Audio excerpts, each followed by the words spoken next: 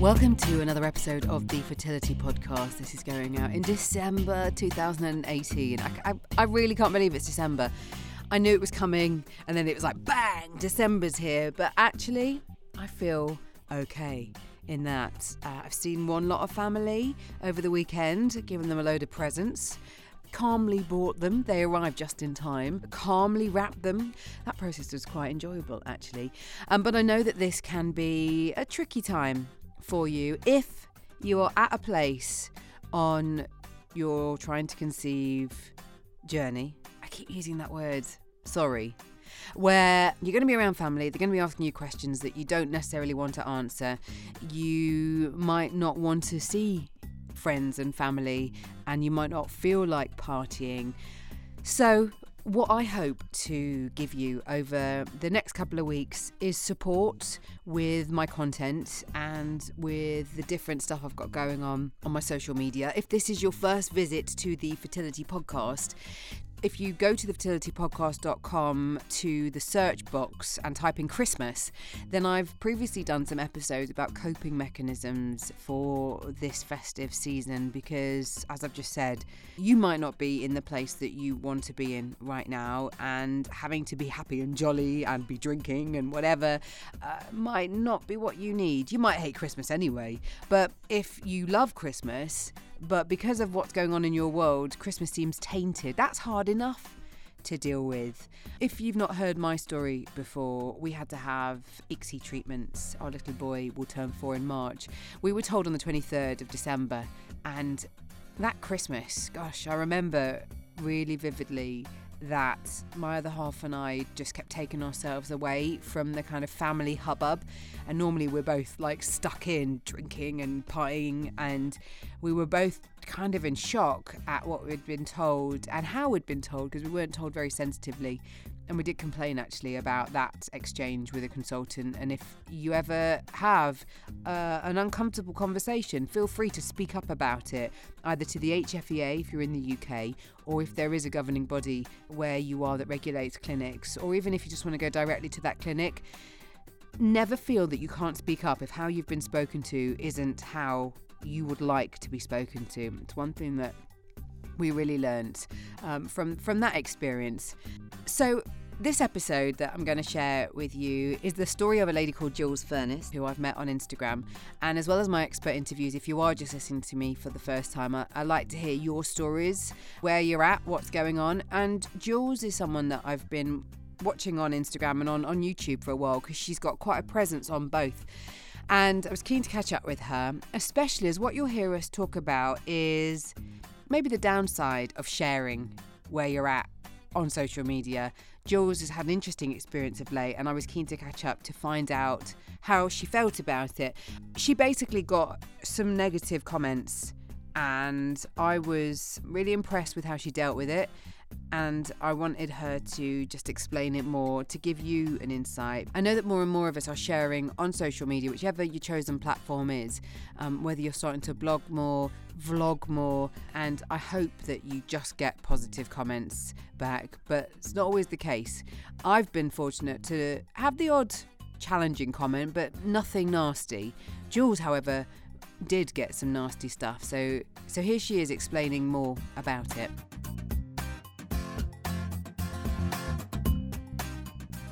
You've now been through how many cycles? Multiple cycles? Yeah, yeah.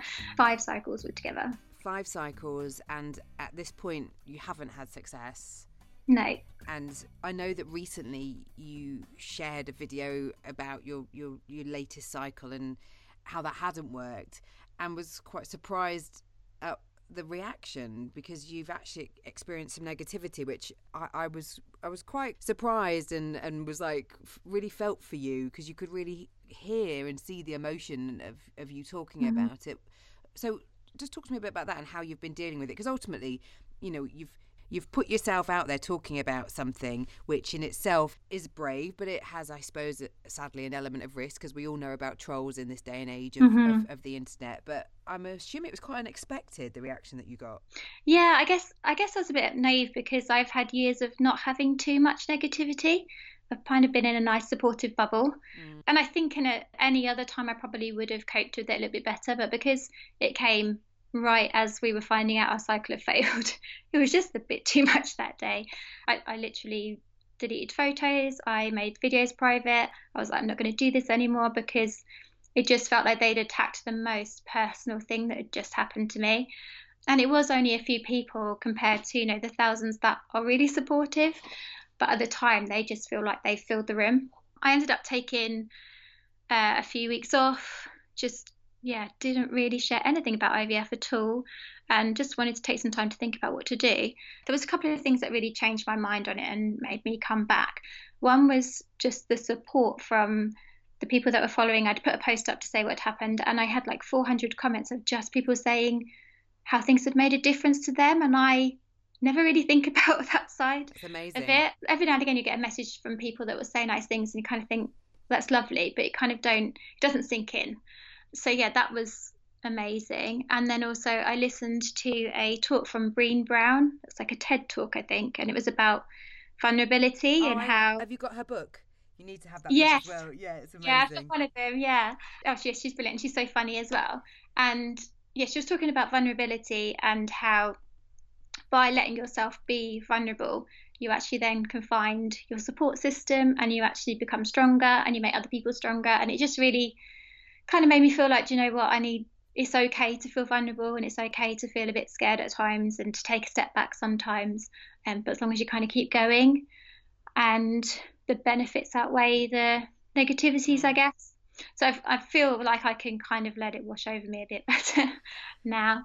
Oh, well, good for you, because it is a kind of personal attack. I mean, I know from kind of the work I've done in radio, the need to have a thick skin when people quite openly might voice something about you that they don't like, and you try not to take it personally because they don't actually know you.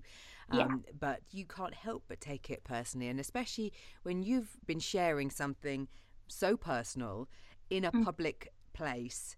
It's on the one hand it is naive, but on the other hand it's just nasty, and it's what you have to then look at is that person would not say that to your face. They're only saying it because they're hiding behind the internet. And I think there's something going on for them behind it. There's some kind of sadness for them if they feel like if they're just being nasty. Like, constructive criticism is brilliant. It can make you better. It can help you understand what's going on for other people. But when it's just nastiness, I just think there's something sad going on for them. And I think when I see it that way, I can kind of, it doesn't make it right, but at least I can kind of, let it go. There's so much more happening in this space. And I know you've been doing it for some time now. So I kind of wanted to gauge when you started, really. I've been in this space 4 years with my podcast, and I think you've been a good few years now, haven't you? I must be 3 or 4 years. I think it's changed crazy amount, because remember when I first started it and first spoke about things, the only people that I kind of could compare to speaking publicly about it was like in America. I couldn't really find anybody, especially that was doing a video like diary and actually showing things rather than talking.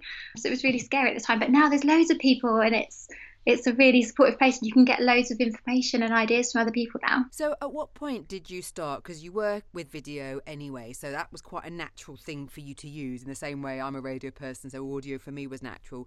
Did you start documenting at the point that you found out there was an issue? Well, weirdly, I had nothing to do with video when I first started. I never edited a video. So I was diagnosed with my premature ovarian failure when I was 15, and then I kind of spent my 20s in this bubble of feeling different and grieving and just no confidence whatsoever.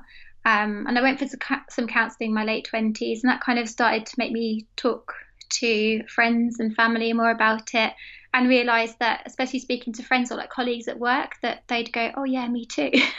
And realising I wasn't that different, right. And actually there was more people out there. And then we brought our son home, and my husband's in the army, so he was away quite a lot, and we decided, I made little videos for him so he wasn't missing out on all that stuff that we've been looking forward to.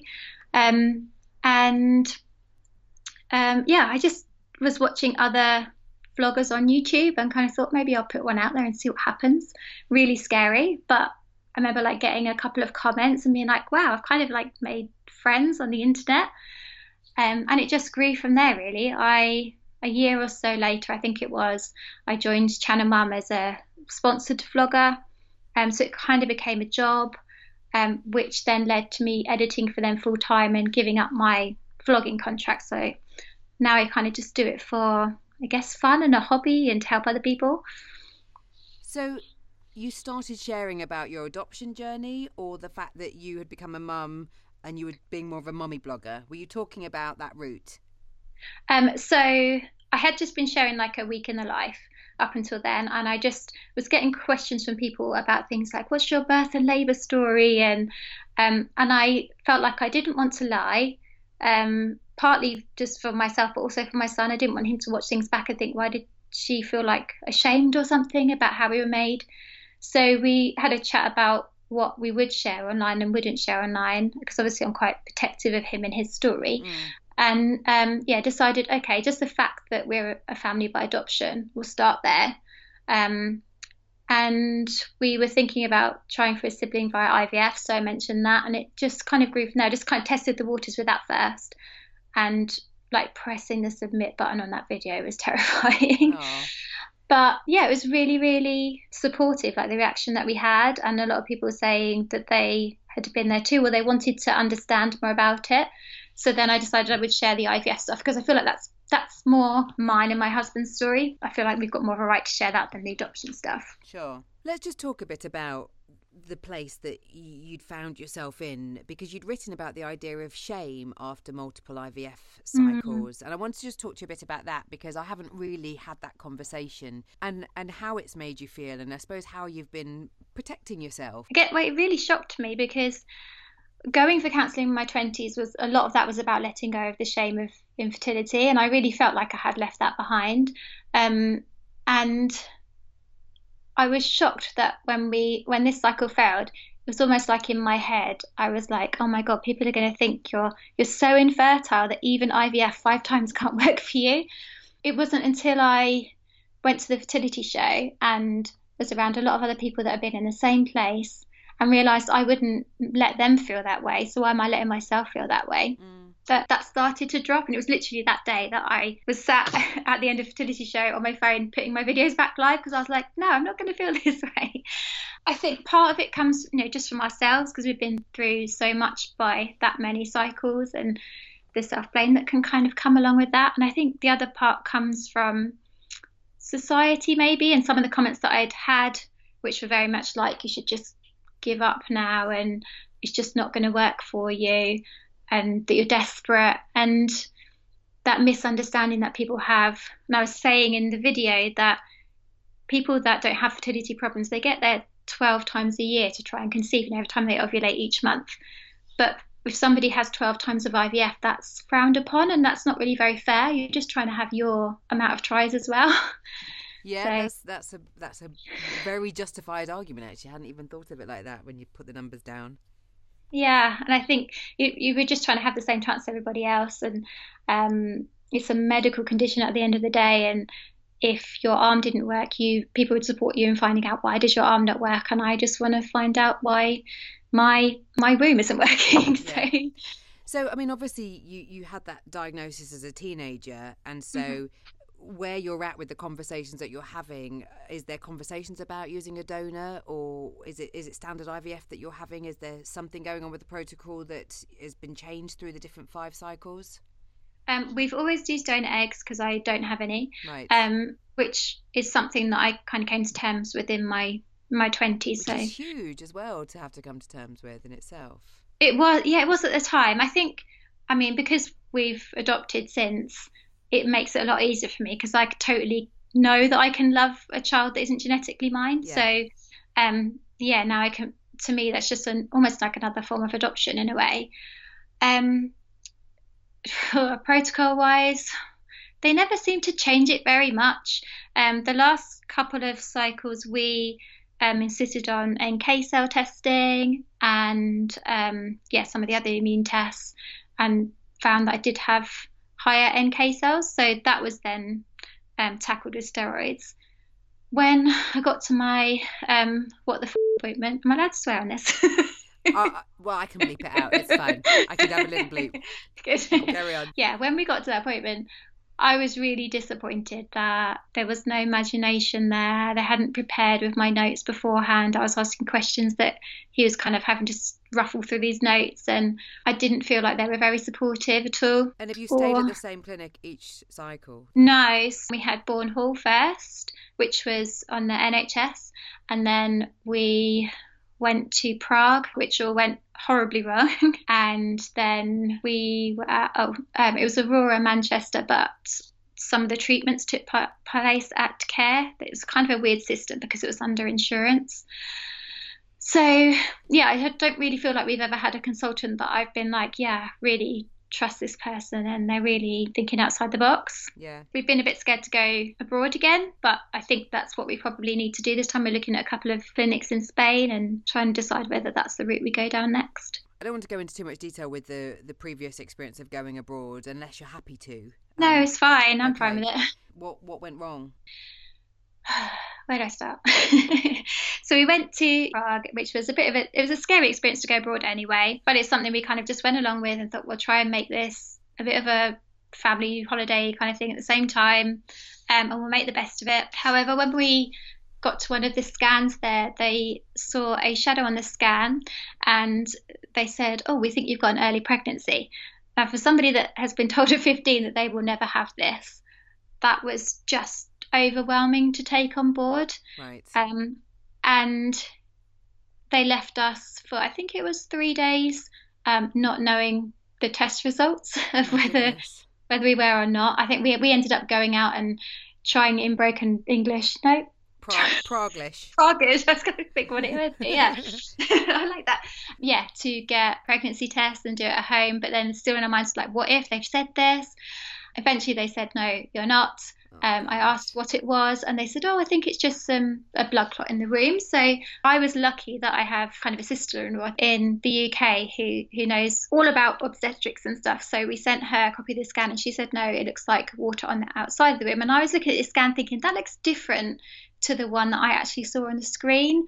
So I was a bit suspicious, but I was thinking, no, it's my hormones. I'm just being over the top about all of this. We went ahead with the treatment because obviously we had embryos there and waiting, and I kind of always felt like there was something that wasn't quite right with all this.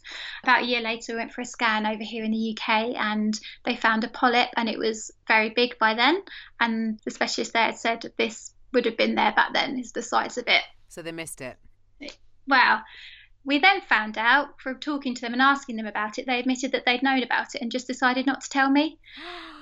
Yeah. Wow. They just said, oh, they kind of thought it was in my best interest, but getting medical opinions over here, they've said that could have reduced the chances of it working. Plus the fact that polyps can be cancerous, so there's something you should know about to be able to get treated with. Yeah. So yeah, quite shocking. But I did push them and we eventually got some of the money back. But I mean, it scares me every time somebody mentions going there in a forum or anything like that. I'm like, oh my God.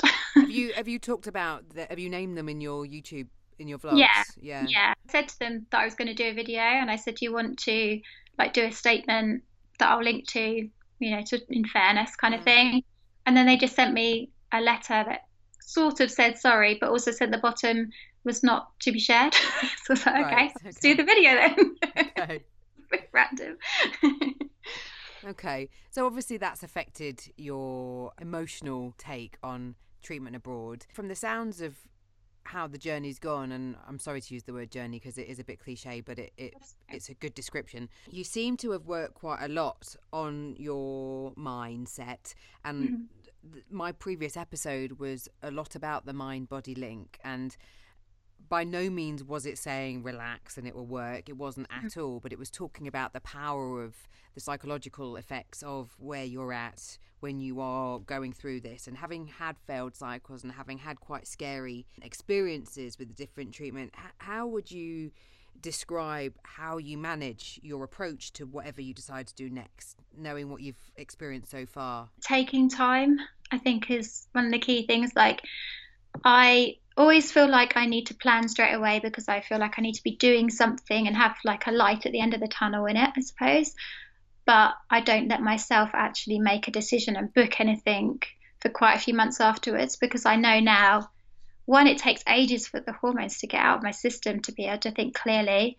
And then two, just my emotions settling down and really knowing what I want out of life. So I think the main thing is taking time.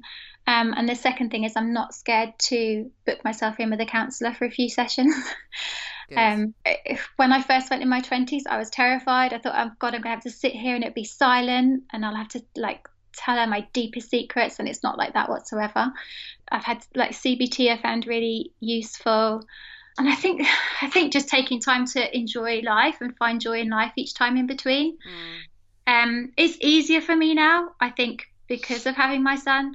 But before that, it was a lot harder. But again, it's finding the really small things in life that can be a joy, or spending time with friends and just taking yourself out of the constant pressure of IVF. And obviously with you sharing it as part of not your day job, but as part of most of your days, you're in this space putting something out there. Do you find then that the conversations with your friends are focused on it, or have you got to that point where people know to talk about it if you bring it up, or it's managed? Like my main job is I'm a video editor by day, and then I'm doing all the normal stuff with my friends and family, and then I sometimes post a video. That's how it feels like to me, because it's not my job, I suppose. There's no pressure on it. So I can choose to not post some days if I don't feel like talking about IVF or feel like just sharing anything at all, and I can take a step back from it. I think that's actually really important, that I haven't built everything around just infertility, because it would drive me crazy to have that there every day. And I think there's some women that are sharing stuff on it every day, and they are so strong to do that, because I couldn't.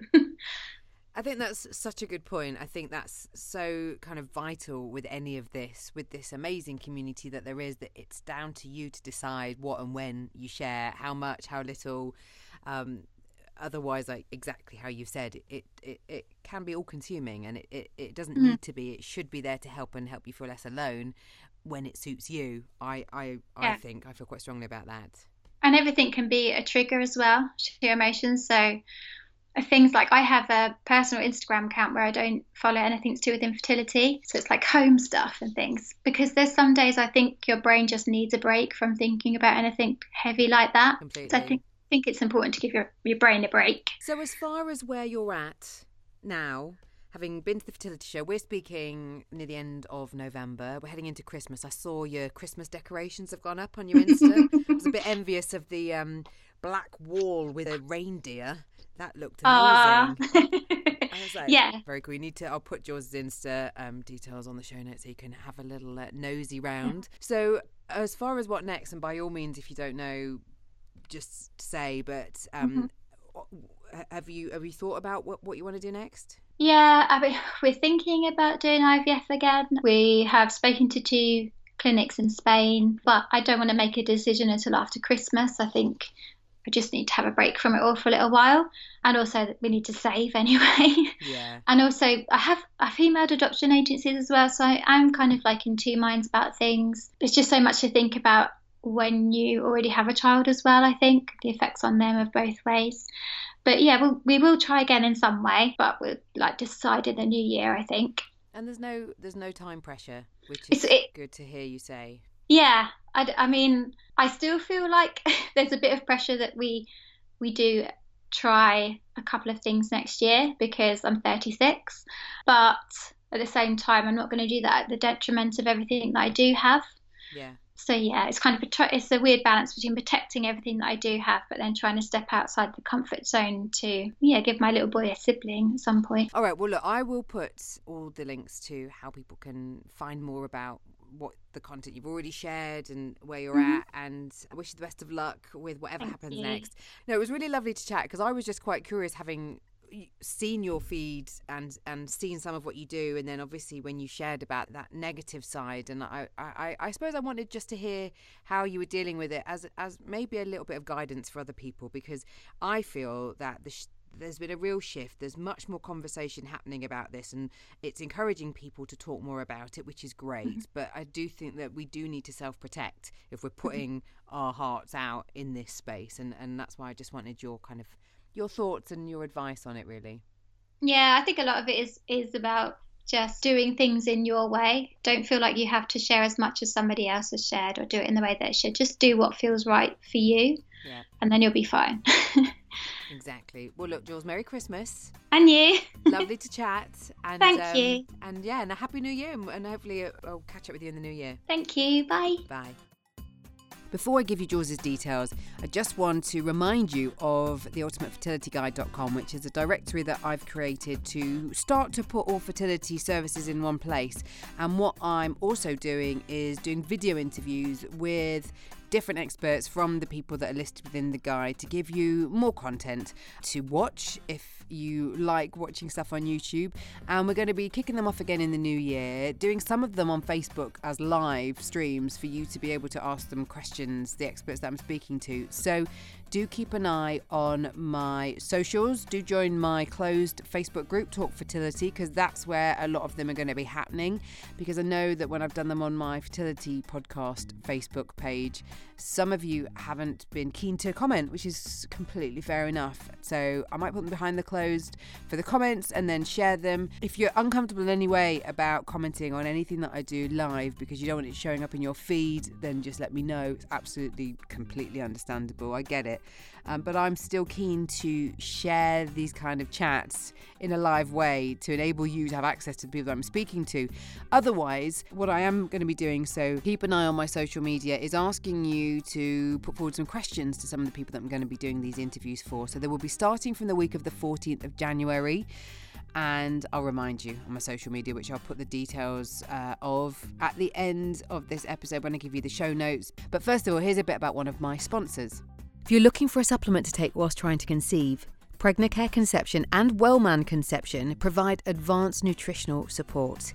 They include zinc, vitamin D and the exact levels of folic acid recommended for women by the UK Department of Health. Pregnacare is expert nutritional care while trying for a baby. And to find out more, visit thefertilitypodcast.com/shop. Okay, so the show notes for this episode are thefertilitypodcast.com/Jules, Jules. And one thing that Jules forgot to say, because she's so humble and brilliant, is that all the profits from her YouTube channel go to Fertility Network, IVF Babble and Coram. And part of the proceeds from every IVF journal and the pack of IVF milestone cards that she sells on her Hope Squad website, which I'll put the details of in the show notes, also go to those charities. She didn't even talk about the milestone cards to me. I completely forgot to ask her about them. So go and check out the different stuff that Jules has created on the show notes. Her social media stuff is all there as well. I mentioned before about my closed Facebook page, which is Talk Fertility. Do check that out. You can follow me on Insta at FertilityPoddy. It's the same for Twitter. And my Facebook page is The Fertility Podcast. And it'd be ace to hear what you think, how you are, where you're at. I've got a newsletter you can sign up to at the fertilitypodcast.com website. There's loads of ways of getting in touch. Couple of things, if you've been enjoying this podcast and you haven't yet subscribed, you can do that via whatever the podcast app that you listen to it is. And if you get a chance to review it, it just helps other people know that this is worth them listening to and that they can trust it. And something that I haven't mentioned for a while because I feel a bit funny about it, but I was at a podcast gathering the other day, and if you are in Manchester by any chance and you're listening to this in real time, I'm sharing this episode with you on Monday the 3rd of December. This Wednesday the 5th, I'm actually hosting a panel event in central Manchester at a place called WeWork, which is all about podcasting. It's all about growing your podcast audience. If you are wanting to start a podcast, if you're doing a podcast already and you want some tips and you're in Manchester, that would be amazing. Come along and let me know that you heard me talk about it, because that would just be ace. With that in mind, one of the other things that I do to promote this podcast is you can become a patron of it. So if, for example, you've found this podcast really helpful and you want to do something maybe a bit different with your pennies this Christmas, you can always become a patron of my podcast and support it in a way that means you could donate like the cost of a coffee a month to my podcast, and it helps me continue to make it, because whilst I'm gradually getting more more sponsors involved, which is ace. It's still a labour of love, and I do it aside my day job and try to keep it going by coming up with different ways of getting other people to support it. And I don't really like asking you, because this podcast is for you. I want the people that can help you, ideally, to get behind the podcast so they can help you and help me help you. But, you know, if you feel like showing your support and being a patron, you can do. I'll put the link on the show notes for this. And it's very straightforward, and you get a shout out in the podcast and stuff like that. I love you for staying with me on this journey, and I love hearing from you. So always do get in touch. My email is natalie@thefertilitypodcast.com. And if all this information is too much, just go to the show notes, okay? thefertilitypodcast.com/Jules. If, like me, you're celebrating Hanukkah, happy Hanukkah. And until the next time,